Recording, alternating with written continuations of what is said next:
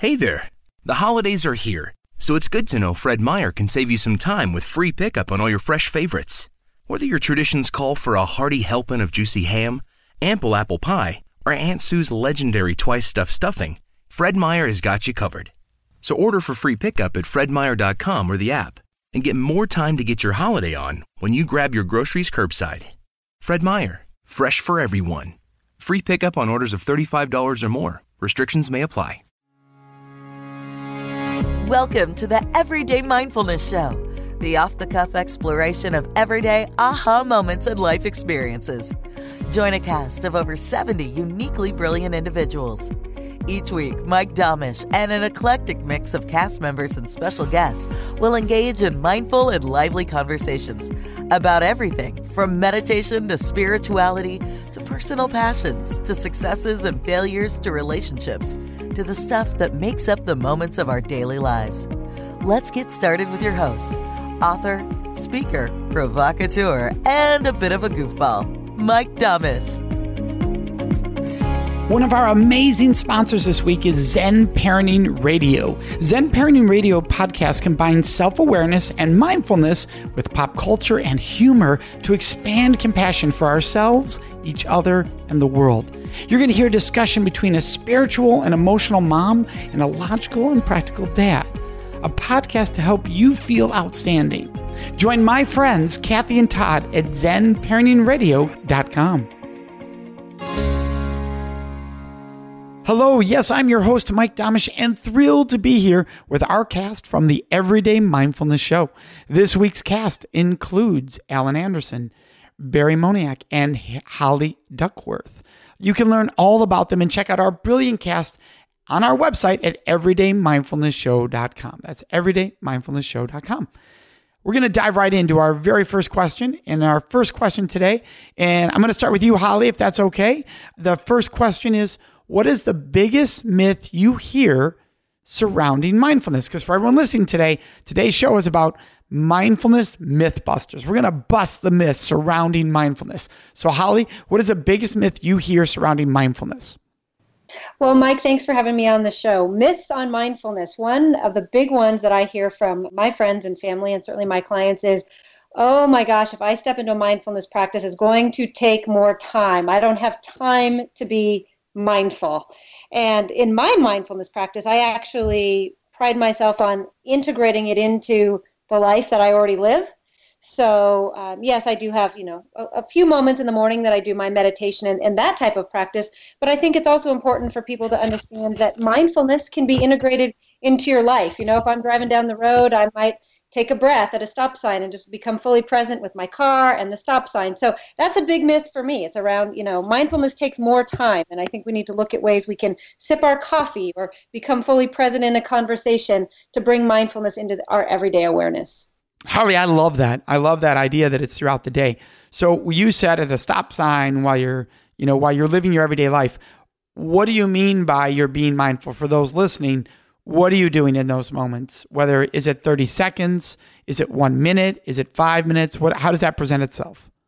Again, just in my practice, mindfulness, I try to be as free-flowing with it. So, as few expectations that I can let off my mindfulness practice, the more present I can be in the present moment.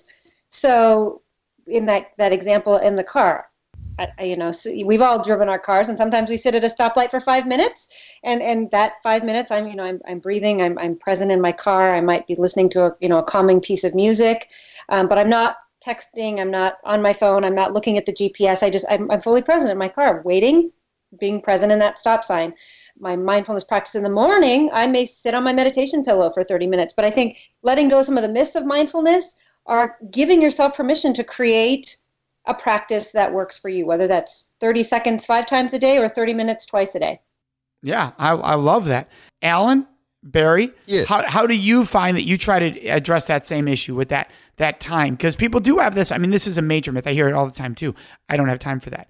Or someone will, that's a different myth I'll go into later. Somebody will say to me, well, if I do, then I'll just go to sleep. But that's a different myth. So we'll address that a little bit later because it falls into their time concept of I don't have time for that, but I do for a nap, that kind of a thing. So how do you find that same thing, and what are ways you address the myth of time?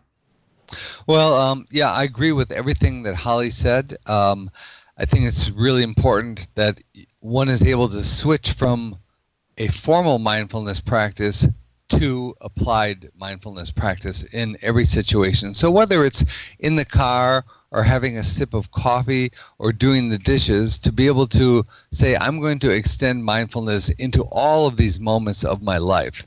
So I think that's really, really helpful. I try to do the very same thing for myself.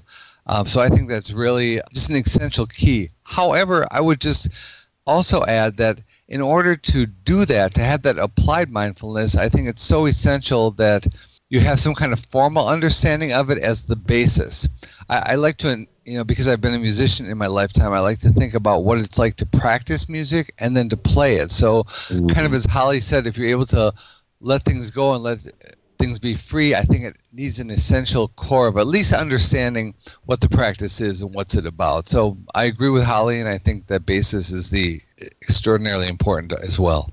Yeah, I would concur with that, Alan. This is Barry. I love the analogy of the difference between practicing and playing. A couple, 2-3 years ago, mindfulness wasn't a thing. Nobody knew about it. Nobody was talking about it unless you were going into some very old Taoist, Tibetan type of writings. Mindfulness is a state of being. It's a state of awareness, a state of consciousness, a state of presence. So now it's being deemed this practice.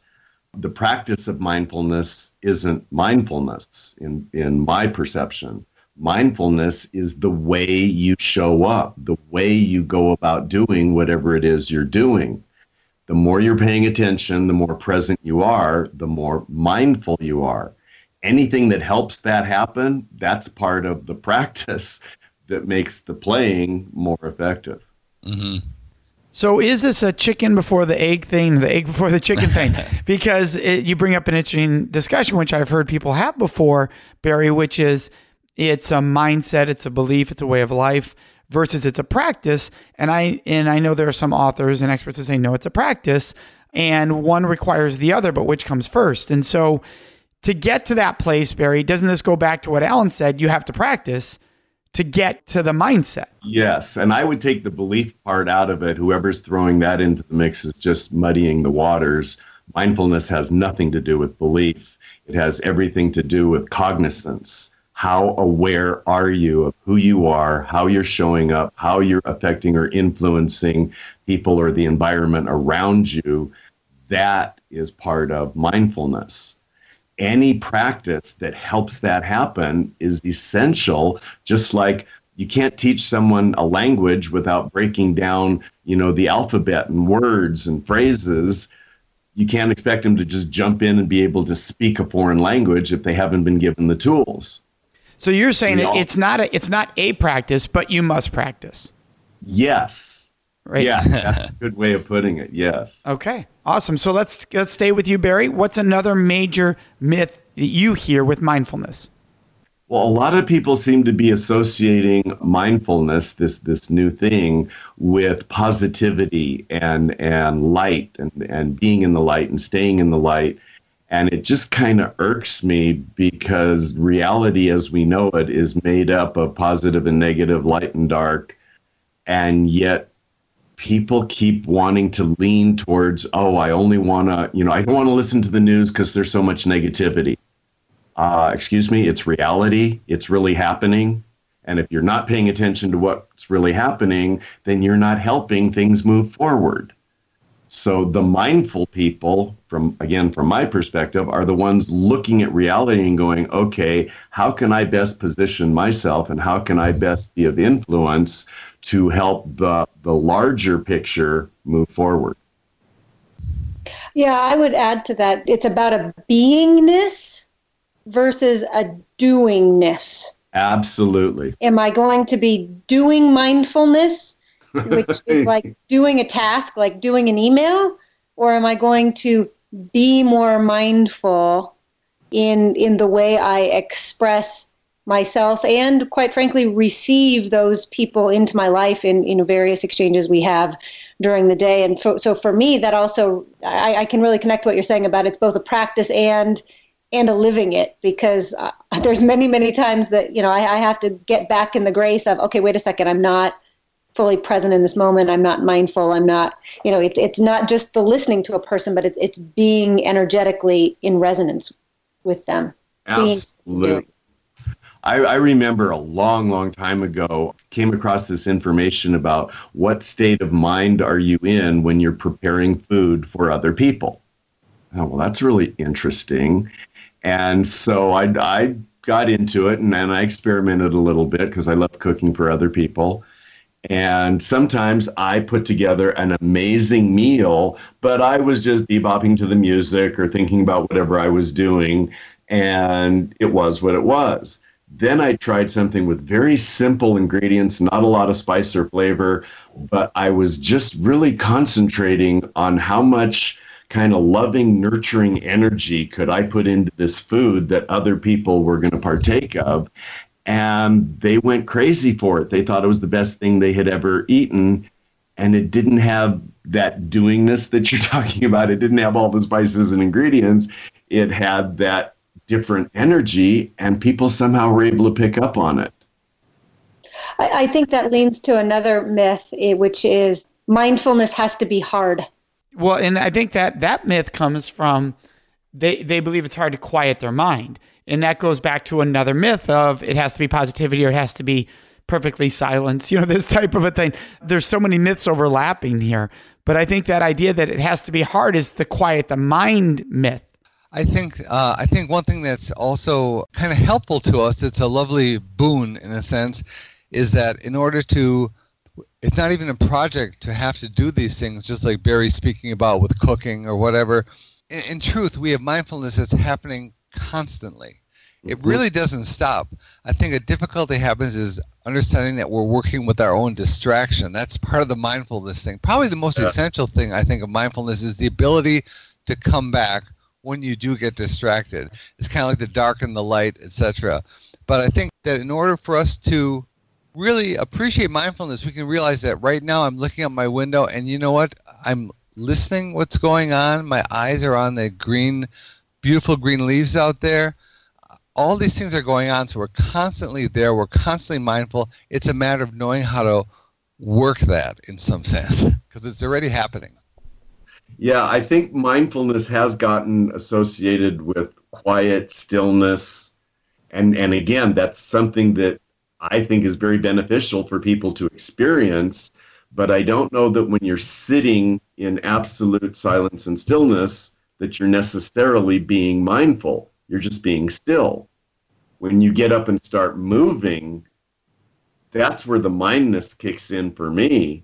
So I look at that image of the Maasai warrior, standing on one foot all night long, paying attention to everything so that if anything's going to harm the village, they can let them know.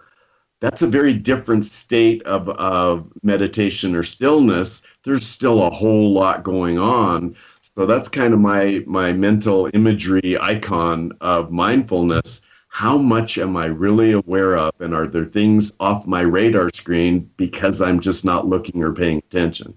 I like that image a lot. And I'd like to add another one because I think images are really powerful teachers. They aren't so intellectual and they really help us. So I think the Maasai warrior was great. One that's used in the tradition I study in Shambhala Buddhism is the image of the tiger. And this is ancient imagery. You can see it in temples in Bhutan. It's been there for thousands of years. A series called Tiger, Lion, Garuda, Dragon.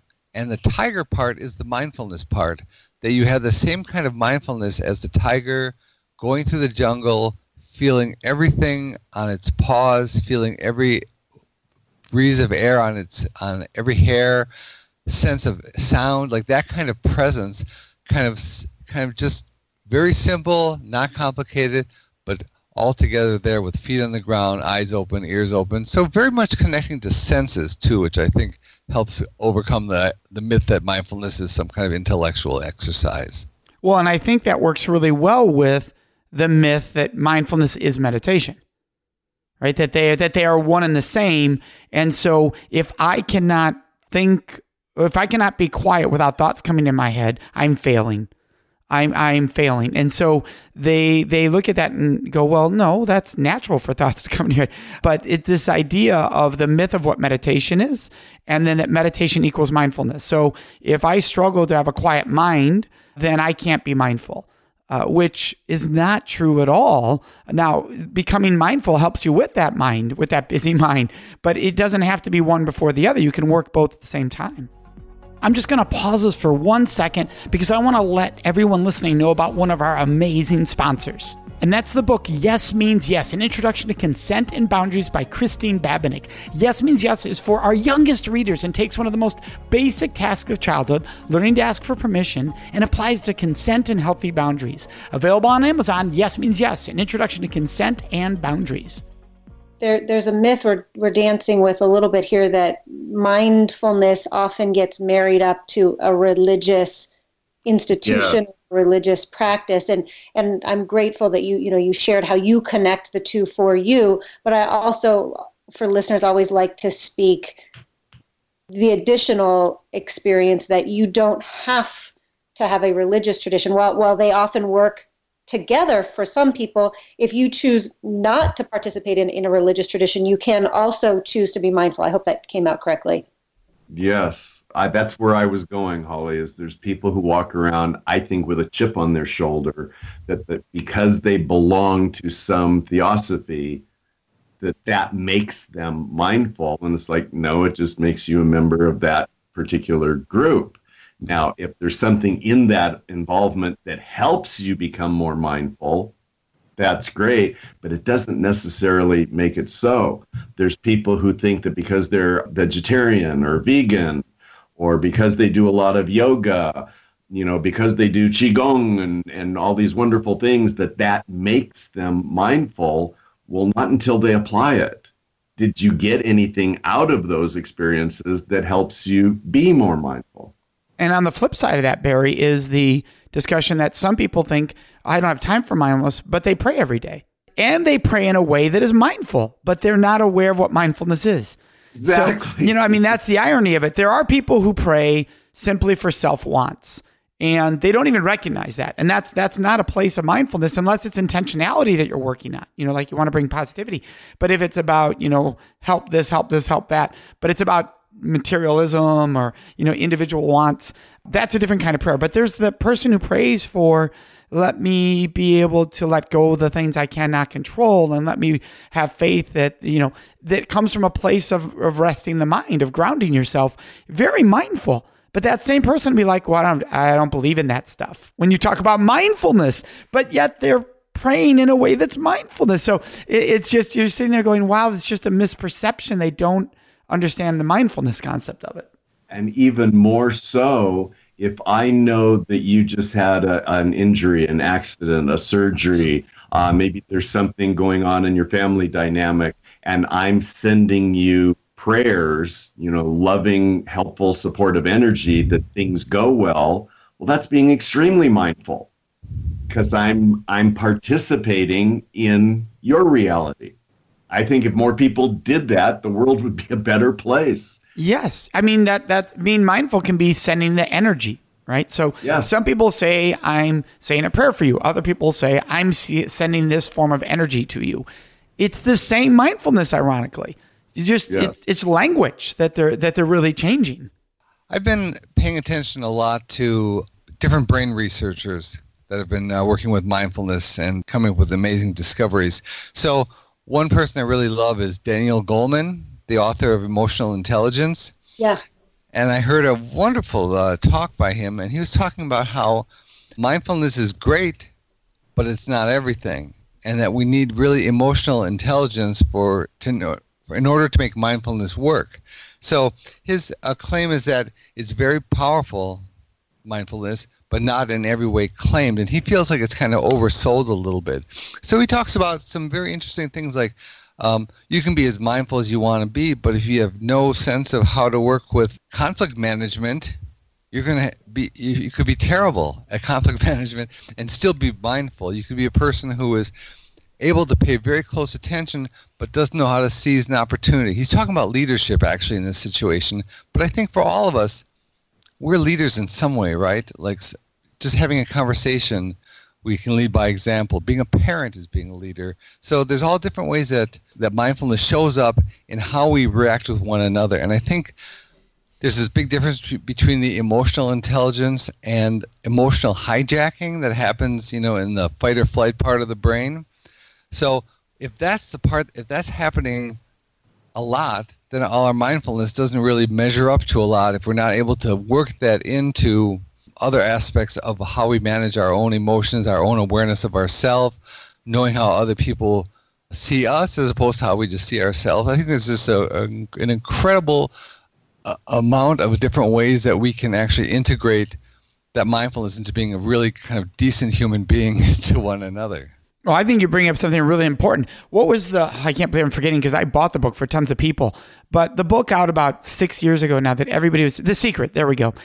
In The Secret, there was one piece missing in the video version. I did not read the book, I watched the video, and that was the work.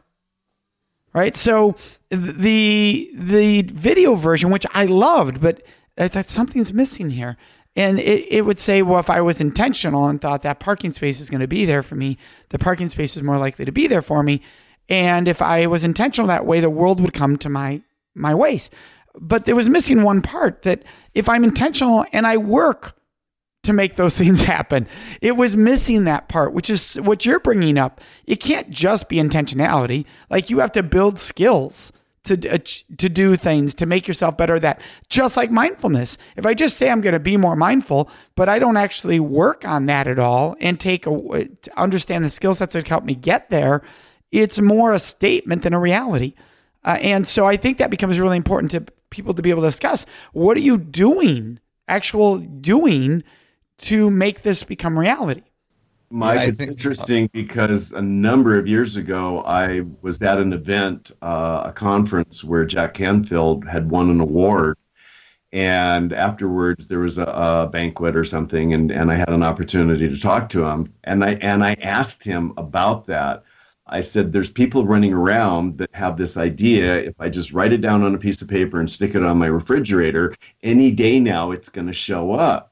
He goes, I know, and they're not listening to everything I'm saying, because I can tell you from the day I put it on the refrigerator, every single thing I thought, felt, and did, that now 20 years later, I'm receiving this reward or award, and I'm not surprised because I know what I did to make it happen.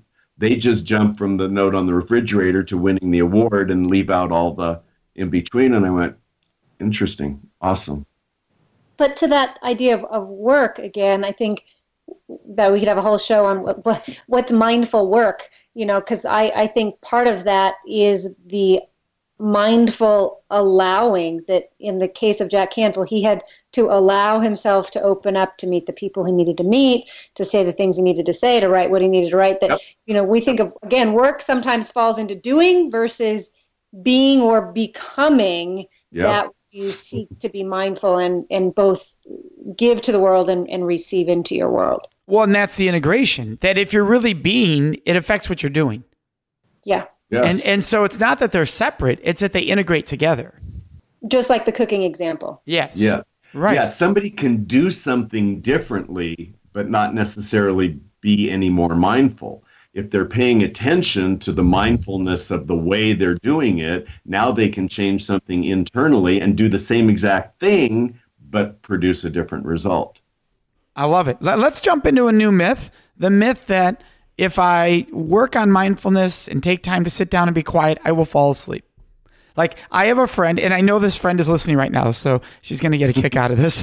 But the joke with her family is that, hey, mom was meditating again. We caught her napping. And she'll laugh that at the end of her meditation, she often nods off, that type of thing. But there's this stereotype out there that that's what's going to happen. If I meditate, I'm really just going to fall asleep. It's a phase. It's an initial thing in esoteric training, esoteric meditative training. They talk about the Kunji effect, that when the mind gets to a certain level of frequency, for lack of a better language, that we're not used to or accustomed to, it's easy for us to nod out and then come back and go, whoa, where did I just go? What just happened? The more we practice that, the more we're able to hold an attention, an awareness, a focus while we are still. Those are all skills that will only behoove someone if they use them properly or effectively.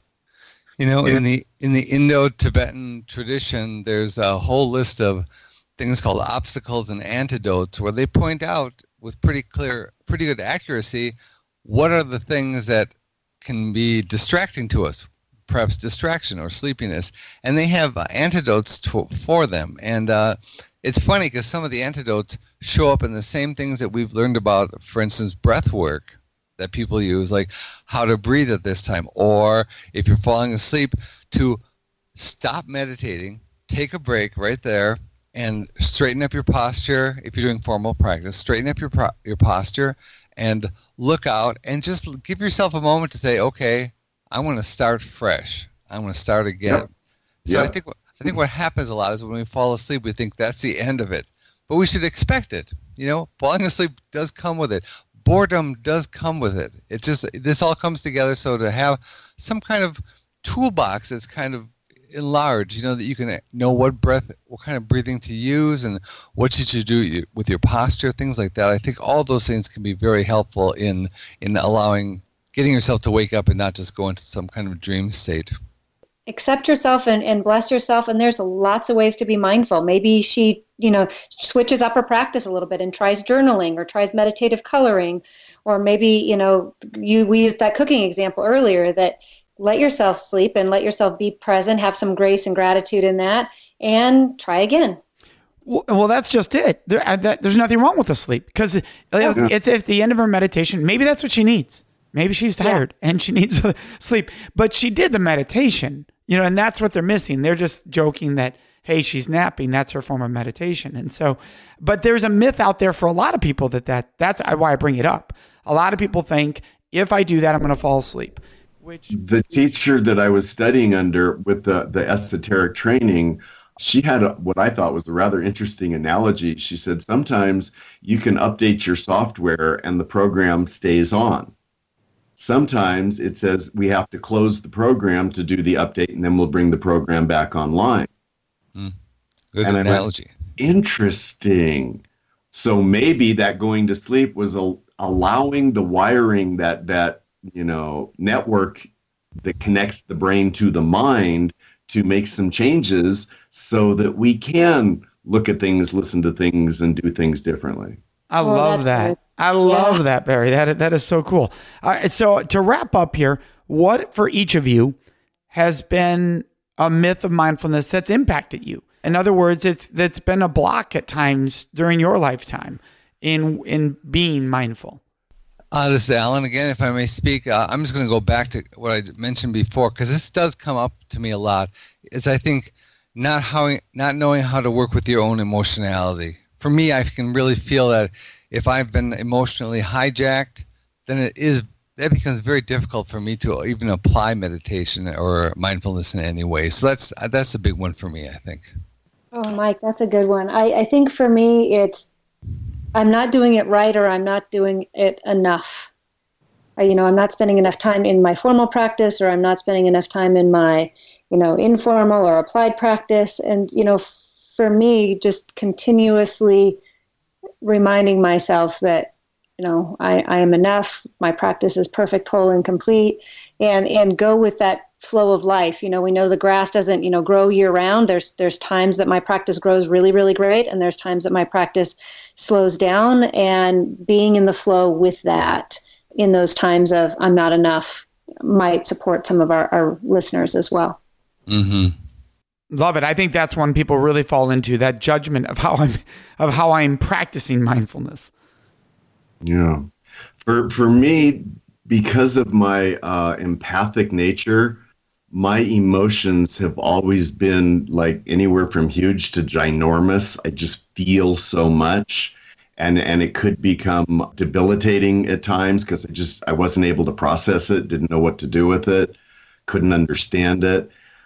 And I started studying and actually got to know a number of special forces. And when I was talking to a Navy SEAL commander, I asked him, why in all the books and literature and movies, we never hear about emotion. And so are you guys more like Spock on Star Trek, where you've learned how to suppress it enough that it just doesn't get in your way? And he said, no, that nothing could be further from the truth. The emotions is where the instinct and the intuition live. We need that razor sharp. I'm like, okay, well, then I don't get it. And he said, what we learned is the more that you focus on the emotions, the more you exacerbate them. The more the mind focuses on the body and the body focuses on the mind, that's where the emotions will be in the best place possible. So what it really comes down to at that level of performance is, what does the mind think about what's happening with the body, and what is the body doing about what the mind is thinking? And that's where they came up with the mind-body, not mind-emotion-body. The emotions will come along just because they're there. It's the relationship between the mind and the body. So his suggestion was, whenever you see somebody who's emotionally out of sorts, zoom the camera back and you will see a mind and a body that are not communicating well. And so that's become something that I've learned to live with. When I start to feel emotional, I step back and start thinking about what's going on physically and what am I doing physically to handle whatever I'm dealing with mentally. And I feel better. I love it. Well, I want to thank each of you for an awesome show this week. And for everyone listening, that's Alan Anderson, Barry Moniak, and Holly Duckworth you have been listening to. You can learn all about each of them and our entire brilliant cast at everydaymindfulnessshow.com. Once again, that's everydaymindfulnessshow.com. And until next time, may you enjoy everyday mindfulness in your life. 3 quick reminders. 1, please subscribe to the Everyday Mindfulness Show on iTunes. Already subscribed? Then encourage others to join us by inviting them to subscribe to the show. 2, while on iTunes, download all the latest episodes. 3, reviews help more people find out about the show. Would you please go into iTunes and write a review? Doing so helps spread the mission of the show. Thanks. We appreciate you being a part of our vibrant, oftentimes silly, and always vulnerable community. If you have an idea, a thought, want to sponsor the show, or just want to say hi, send us an email at listen@everydaymindfulnessshow.com and check us out at everydaymindfulnessshow.com. Have a joyful, mindful week.